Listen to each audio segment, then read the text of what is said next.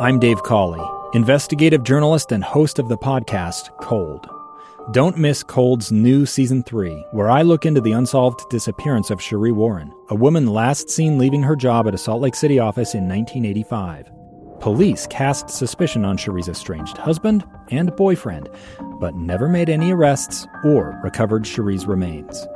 Find Cold Season 3, The Search for Sheree, anywhere you get your podcasts. It's an interesting question asked right there. What percentage of you are wearing masks? A little bit of inside baseball here. Hey, producers, I'm hearing some pretty aggressive feedback in my headphones here. Maybe we can push a button or two and take care of that. The question you heard asked in the newscast there was, what percentage of individuals are wearing masks? I've been wearing masks. If I can't close the distance between myself and anyone else, if I can't engage in good social distancing, I'll wear a mask.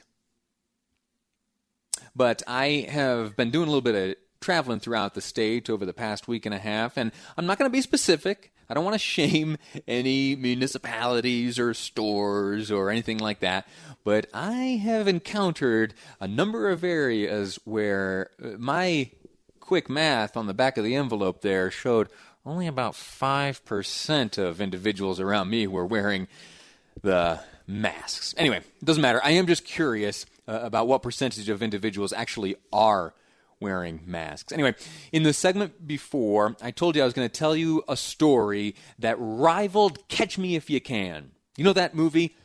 It was a book first written by Frank William Abagnale, the author of the book, also the central figure portrayed by Leonardo DiCaprio in that movie. He was a confidence man, a con artist. He would pretend to be one thing in an effort to take advantage of someone and circumstance for his own betterment. And he did that for a long time, and he got away with it. He wrote bad checks. He pretended to be an attorney. He pretended to be a doctor. The one fascinating thing about the Frank William Abagnale story is that he actually did pass the bar. Anyway, that's irrelevant. He did a lot of bad stuff. He broke a lot of laws, and he did so through this idea of confidence schemes, where he earns the confidence of someone that encourages them to do something, act in a certain way, and he would take advantage of that.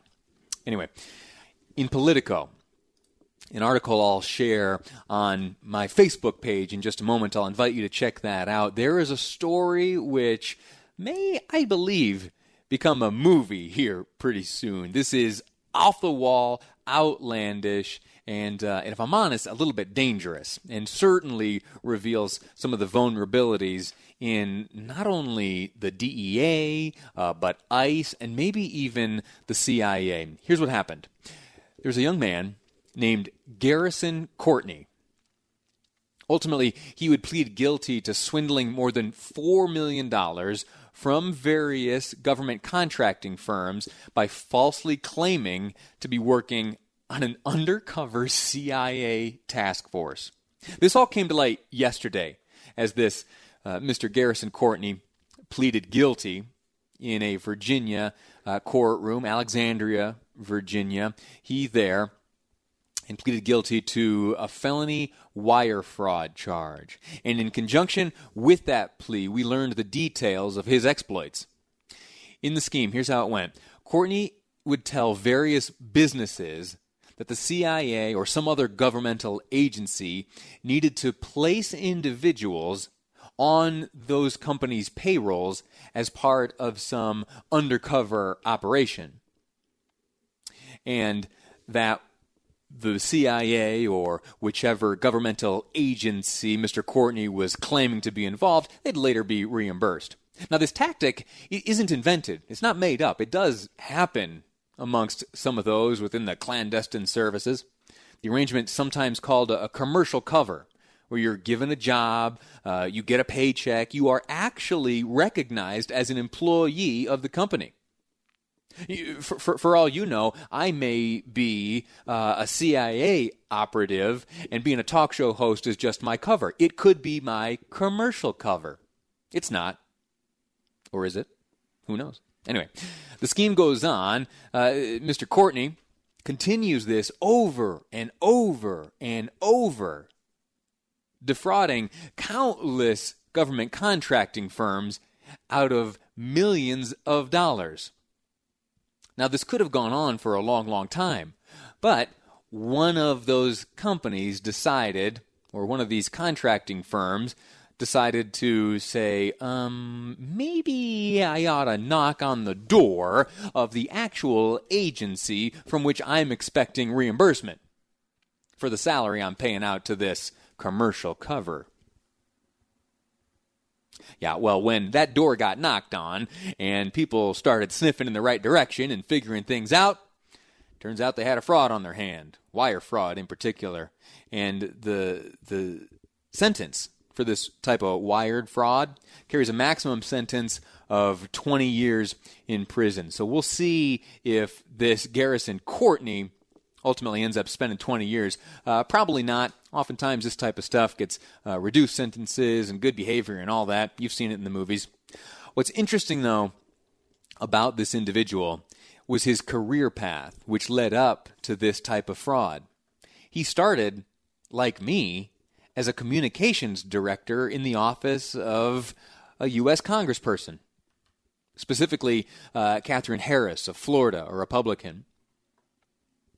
After that, Mr. Courtney went on to work as a TV reporter and later a congressional liaison for the Immigration and Customs Enforcement, and then would work for a time, this is no joke, as a producer for TMZ.